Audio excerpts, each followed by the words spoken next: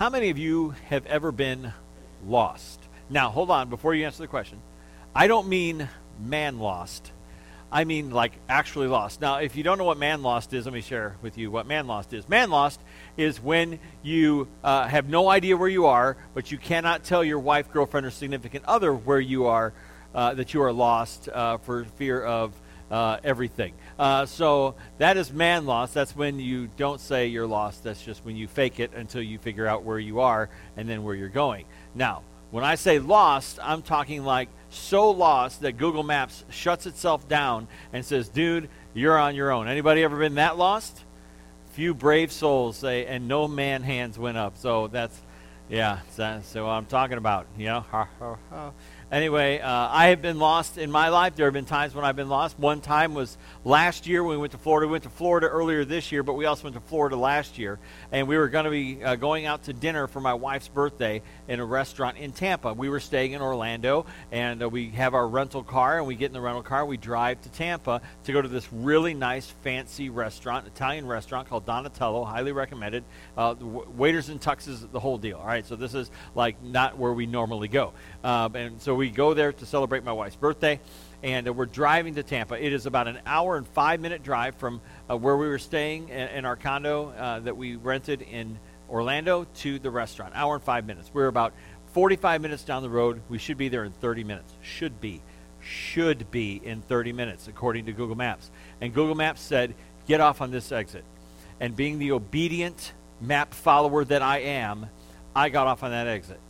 And somehow we ended up in Bradenton, Florida, which, by the way, is nowhere near Tampa. And I was so frustrated with Google Maps, I nearly threw my $1,000 cell phone out. I didn't. But I nearly threw my $1,000 cell phone out the window because I was so frustrated with Google Maps for lying to me and getting me lost. You know, and here's the thing, is that our reservations were like 6:30, and we were going to get there like 6:20, so 10 minutes, because Sean likes to be early. Sean hates to be late.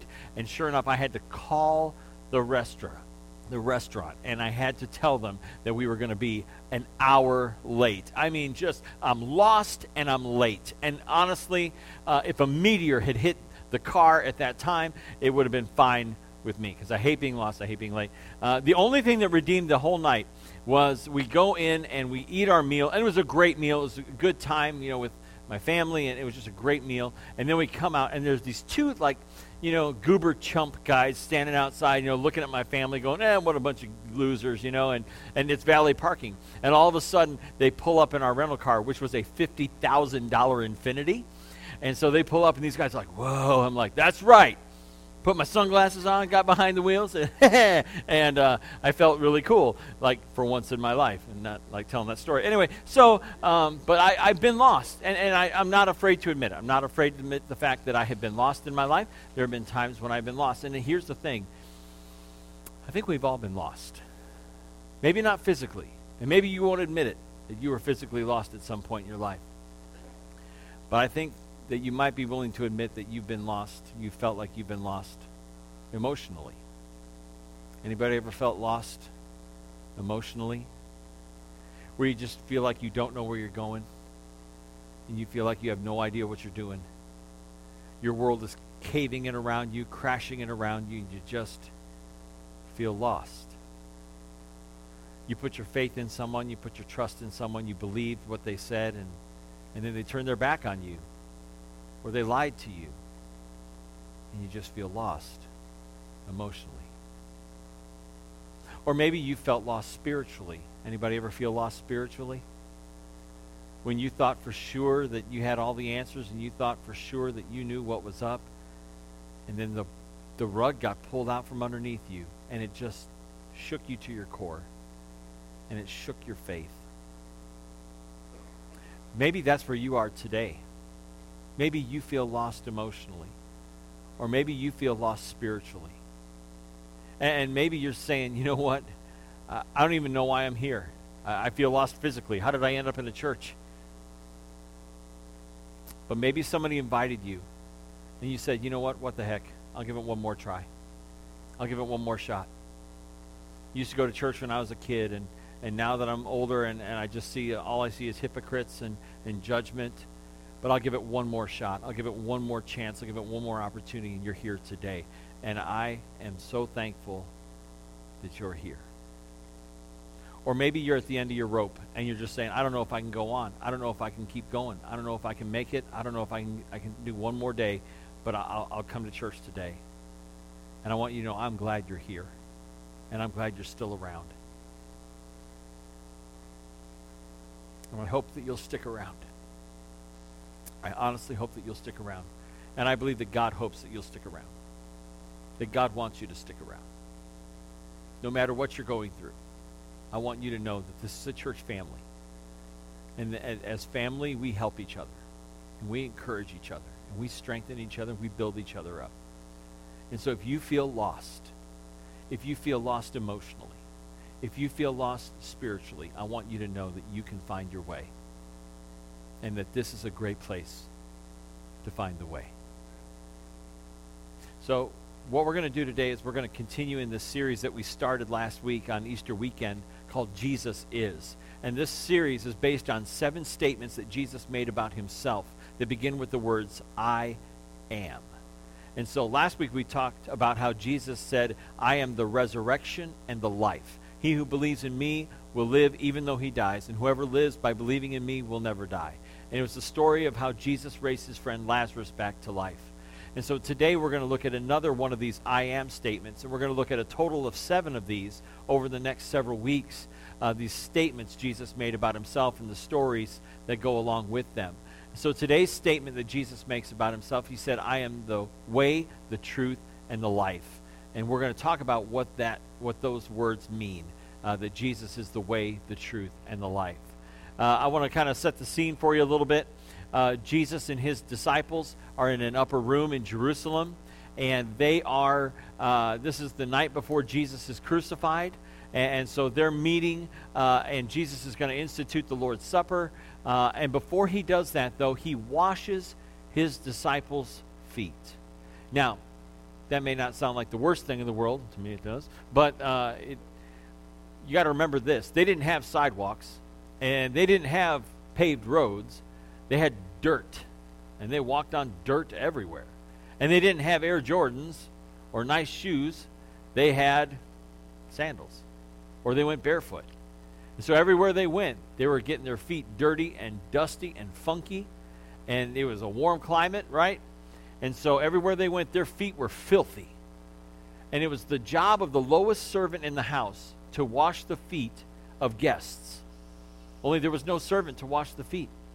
So Jesus, the King of Kings, the Lord of Lords, the God of creation, the God who created everything around us, the King of the universe, he gets down, he wraps a towel around himself, and he washes the feet of his disciples. What's amazing about this is he washes all of his disciples' feet. He doesn't come to Judas and go, oh, by the way, you're going to betray me, so wash your own feet. He doesn't do that.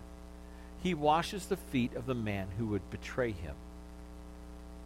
Jesus kind of starts telling them about what's going to happen to him, and he says he's going to die. And the disciples start to wonder what's going on. He says one of his own disciples, one of his own followers, Judas, would betray him. That it was Judas who would turn him in to the authorities. And then he says one of his closest friends, one of his best friends, Peter, is going to deny the fact that he even knows Jesus.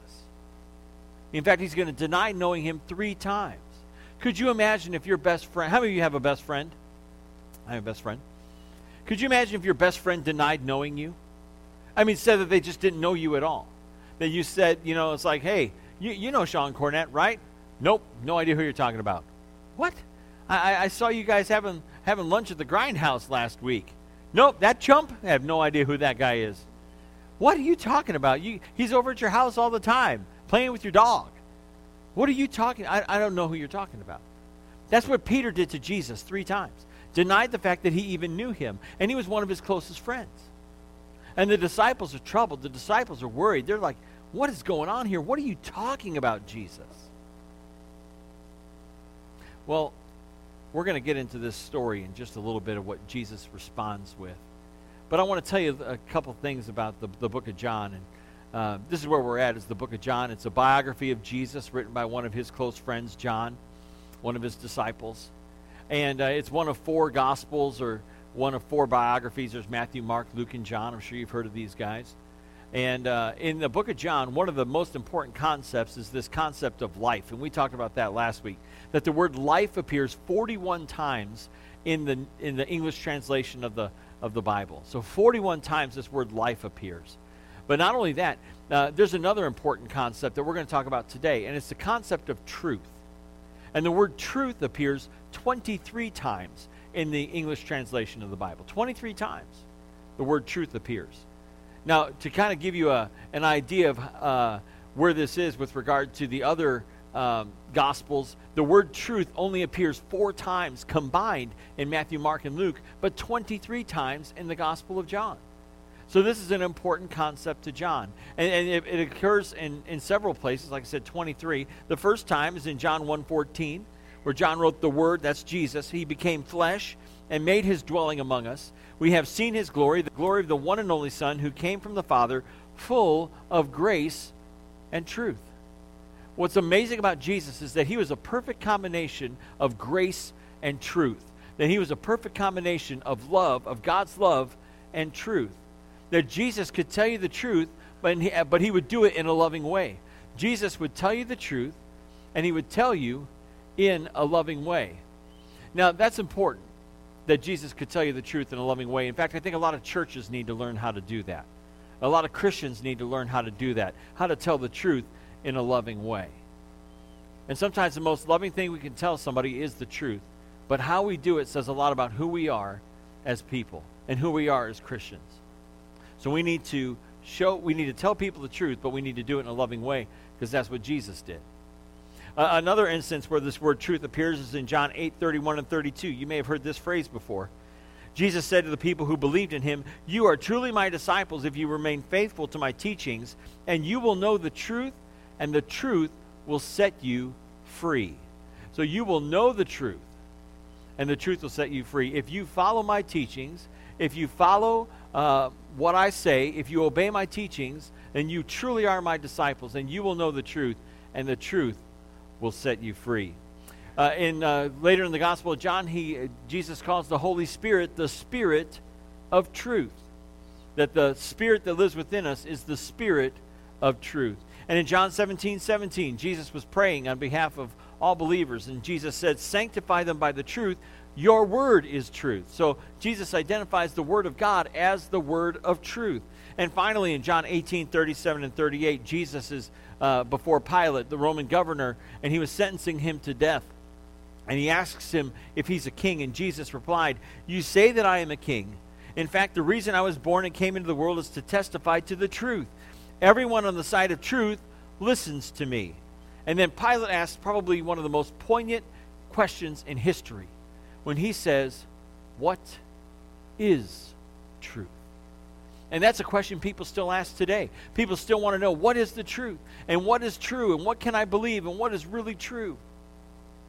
And I believe the answer is found in Jesus.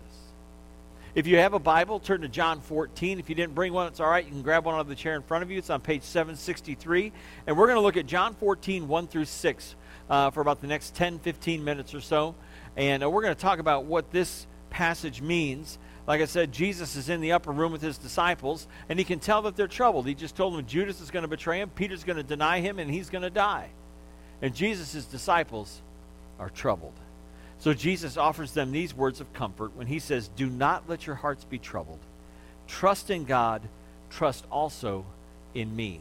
Now, what's interesting about this verse is that he can tell they're troubled, and this word troubled means deeply distraught. He says, "Do not let your hearts be deeply distraught. You believe in God, you should also believe in me. Because you believe in God, you should also believe in me." And this concept of this idea of believing in God is not just a one-time belief. It's keep on believing, keep on trusting, keep on believing in God. Don't stop believing. Even if you're just a small-town girl living in a lonely world. Don't stop believing. Sorry. Jesus says, "In my Father's house are many rooms. If it were not so, I would have told you. I am going there to prepare a place for you. And if I go and prepare a place for you, I will come back and take you to be with me, that you also may be where I am. You know the way to the place where I am going. And so Jesus tells him, I'm going to go prepare a place for you. I'm going to go and prepare this place for you, because in my Father's house there are many rooms. Now notice, he doesn't say there are many mansions. There's one mansion. There's one house. And it's got many, many billions of rooms in it. And the key is that in God's house, we all have a place. Everyone's got a place in God's house. Everyone has a home with God. And everybody gets to be close to him. It's not like, where's Sean? Well, he lives over there on Pine Street here in heaven. No, he lives here in the house with God and all of us. It's one big house. We all live there forever. Look forward to that day, amen? So Thomas then asks Jesus a question in verse 5. Thomas said to him, Lord, we don't know where you're going, so how can we know the way? Thomas has the guts to ask the question that nobody else would ask. Lord, we don't know where you're going, so how do we get there? We have no idea what you're talking about. This is a common theme of the disciples throughout the Gospels. They had no idea what Jesus was talking about. But when he was raised from the dead, it all made sense. And so Thomas asked this question, Lord, where are you going? And because we don't know how to get there. How can we know where you're going if we don't know the way? And then Jesus replies with these very famous words in John 14:6. Jesus answered, I am the way and the truth and the life. No one comes to the Father except through me. There are 4 truths in this statement, in this verse, 4 truths that Jesus shares with his disciples. The first is, I am the way. Now notice, Jesus does not say, I am a way. He says, I am the way and the truth and the life. We'll get to those in just a second. But the first one is I am the way. And I want to teach you a little bit of Greek today. The New Testament was written in ancient Greek, and the ancient Greek word for way is the word hodos. Can you say hodos? Hodos, very good. That was very nice. You paid attention. Thank you for paying attention. Hodos is a word that means road or highway. And it is a word that Jesus uses to describe himself as the way. In other words, he says, I am the way. I am the road. I am the highway that leads to life. And there is no other road. People will tell you, I believe there are many roads that lead to God. Not according to Jesus. According to Jesus, there is one road, and it's him. And that's it. I like what Pastor Greg Laurie of Harvest Church out in California says when he says, people say all roads lead to God. I believe that all roads lead to God, he says. But only one road leads to heaven, and that's through Jesus. All roads will lead you to God's judgment seat. All roads will lead you to the day of judgment. Everyone's going to stand before God in judgment, but only one road leads to heaven, and his name is Jesus. So Jesus is the hodos. Then he also says that he is the truth, and the Greek word for truth is aletheia. Can you say aletheia? Aletheia is the word for truth. Now you know the Greek word for truth. It'll be on the quiz later. There's no quiz. But aletheia is the Greek word for truth, and it is the opposite of falsehood or the opposite of lies. And so when Jesus says that he is the truth, he is saying that he will never lie to you. Jesus will never lie to you. He will always tell you the truth. Jesus will always tell you the truth because he is the truth. We'll get into that in just a second. Finally, Jesus says that he is the life. And the Greek word for life is zoe. Can you say zoe? It sounds like the name Zoe, right? Well, that's where it comes from, is this word zoe, which means life. And life can have 2 connotations. One is physical life, like breathing in and breathing out and blood coursing through your veins and your heart beating and your brain waving. So that is one definition of life. But the other is this transcendent notion of life, this life force, this consciousness that we have, this life. When we think about life, that's the kind of life that Jesus is talking about, an abundant life, an overflowing life, a rich life that only he can offer. And that's the Zoe.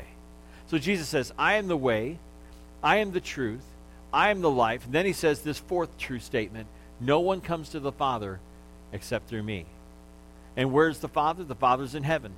And so no one gets to heaven, Jesus says, except through me. And that's it. And that's the truth. Because Jesus will always tell you the truth. He will never lie to you. And so when Jesus says, I am the way and the truth and the life, and no one gets to heaven except through me, he means it. And that's what makes our job as Christians, those of us who follow Jesus, this is what makes our job so important. It's what makes our job as a church, what we do as a church, so important. Because if we believe this, and here at GFCC we believe this, that Jesus is the way, the truth, and the life, and no one comes to the Father except through him. And if we believe this, if we truly believe this, then we have a job to do. We have people who need to hear this, people in our lives, people who we care about, people we love and we cherish, who need to hear this news that they can have forgiveness through Jesus Christ. And it's good news, but he's the only way they can be saved. He's the only way that we can get to heaven is through Jesus. So, what does this mean for us? I mean, and if Jesus is the Hados, the Aletheia, and the Zoe, what does that mean for us? Well, it means the same thing it means for us that it did for the disciples. That Jesus is still the way. He is still the only way to be saved. He's the only way to have forgiveness. And so it means the same thing for us, that Jesus is the way. There are not many ways that lead to heaven. There's only one, and that's through Jesus Christ. And so if you want to know Jesus, if you want to grow in faith, if you want to have a deeper relationship with God, I believe that there's a spiritual map that you can follow to get there. And we call it GPS. Here at GFCC, we call it GPS. And it stands for grouping, praising, and serving. And so when we talk about grouping, we talk about being in a connection group. And our connection groups are our small group studies that get together. They'll talk about a sermon, or they'll talk about a book of the Bible. They'll go through a study together, and they do life together. And we help each other grow, and we help each other get through the difficulties and trials of life. And if you're not in a group yet, we want you to get in a group.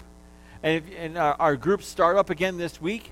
And if you're not in a group yet, I want you to talk to Brandon. He's our associate pastor, the bearded guy who plays guitar over here. Then I want you to talk to him after the service today. He'll be right down here, and you can come talk to Brandon and say, Brandon, I need to get in a group.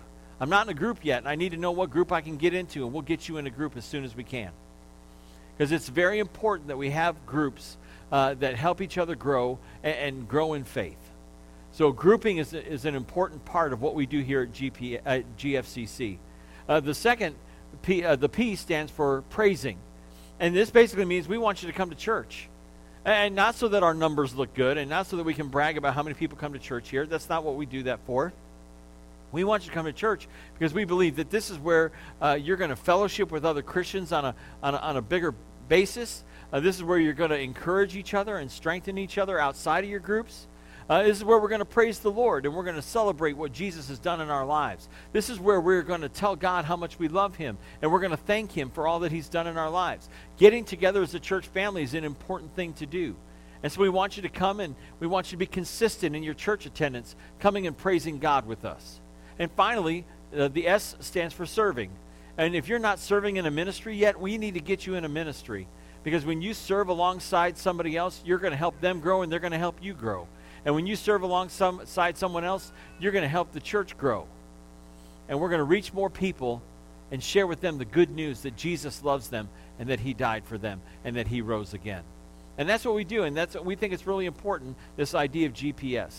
So Jesus is the way, and if you want to find the way, you need spiritual GPS. And you're going to find that through grouping, praising, and serving. Secondly, we believe that Jesus is the truth. And like I said, Jesus will never lie to you. You may have had people in your life who have lied to you. It may be a spouse or an ex-spouse. It may be a child or a parent. It may be a friend who betrayed you. It's somebody in your life that you feel like you just can't trust people anymore because somebody lied to you, a church lied to you. Or like I said, a friend lied to you or your parents lied to you. And you feel like you just can't trust people anymore. Well, let me tell you something. You can trust Jesus. Because Jesus will never lie to you. Because Jesus is the truth. And when he says that he loves you, he means it. You may have had somebody in your life say, I love you, and then they turn their back on you, and they lied to you. Jesus will never turn his back on you. He will never lie to you, and he will never turn away from you. He will always love you and always accept you, and he will always welcome you into his arms. Jesus will never lie to you. And so it doesn't matter who's lied to you in the past. And I know it hurts, and I know people have hurt you in the past. Jesus will never hurt you. And though his people may hurt you, and we're imperfect, but Jesus is perfect, and he will always tell you the truth. He will always tell you the truth. And sometimes we may not want to hear the truth. Sometimes we may not want to hear that we're sinners. But the fact is we're sinners. And we need salvation. And we need forgiveness. And we need grace. And Jesus is the source of salvation, forgiveness, and grace. Jesus is the truth. And Jesus is the life. He is the Zoe. He is the one who can give life to your life. And you may be searching for life in all kinds of places. In a bottle, in a needle, in a person, in a relationship. You may be searching for life in all kinds of places, but the only place you're going to find true, abundant, never-ending, eternal, everlasting life is in Jesus Christ. And he gave his life for you, and he gave his life for me so that we could have eternal life. And we could have not just the promise of eternal life in heaven, but that we would have that eternal life begins here and now. You can have real life in this life before the next life. You can have real life here and now. Abundant life, joyful life, cheerful life, life that never ends. And you can have that through Jesus, because Jesus is the life. Jesus is the way. He is the hodos. Jesus is the truth, the aletheia. And Jesus is the life, the zoe. And if you don't know Jesus yet, we want to offer you an invitation to get to know him. And that can start today. That if you will put your faith and trust in Jesus Christ by believing in him, turning away from your sins and repenting and living for him, confessing your faith and getting baptized, God will wash away your sins in that very moment.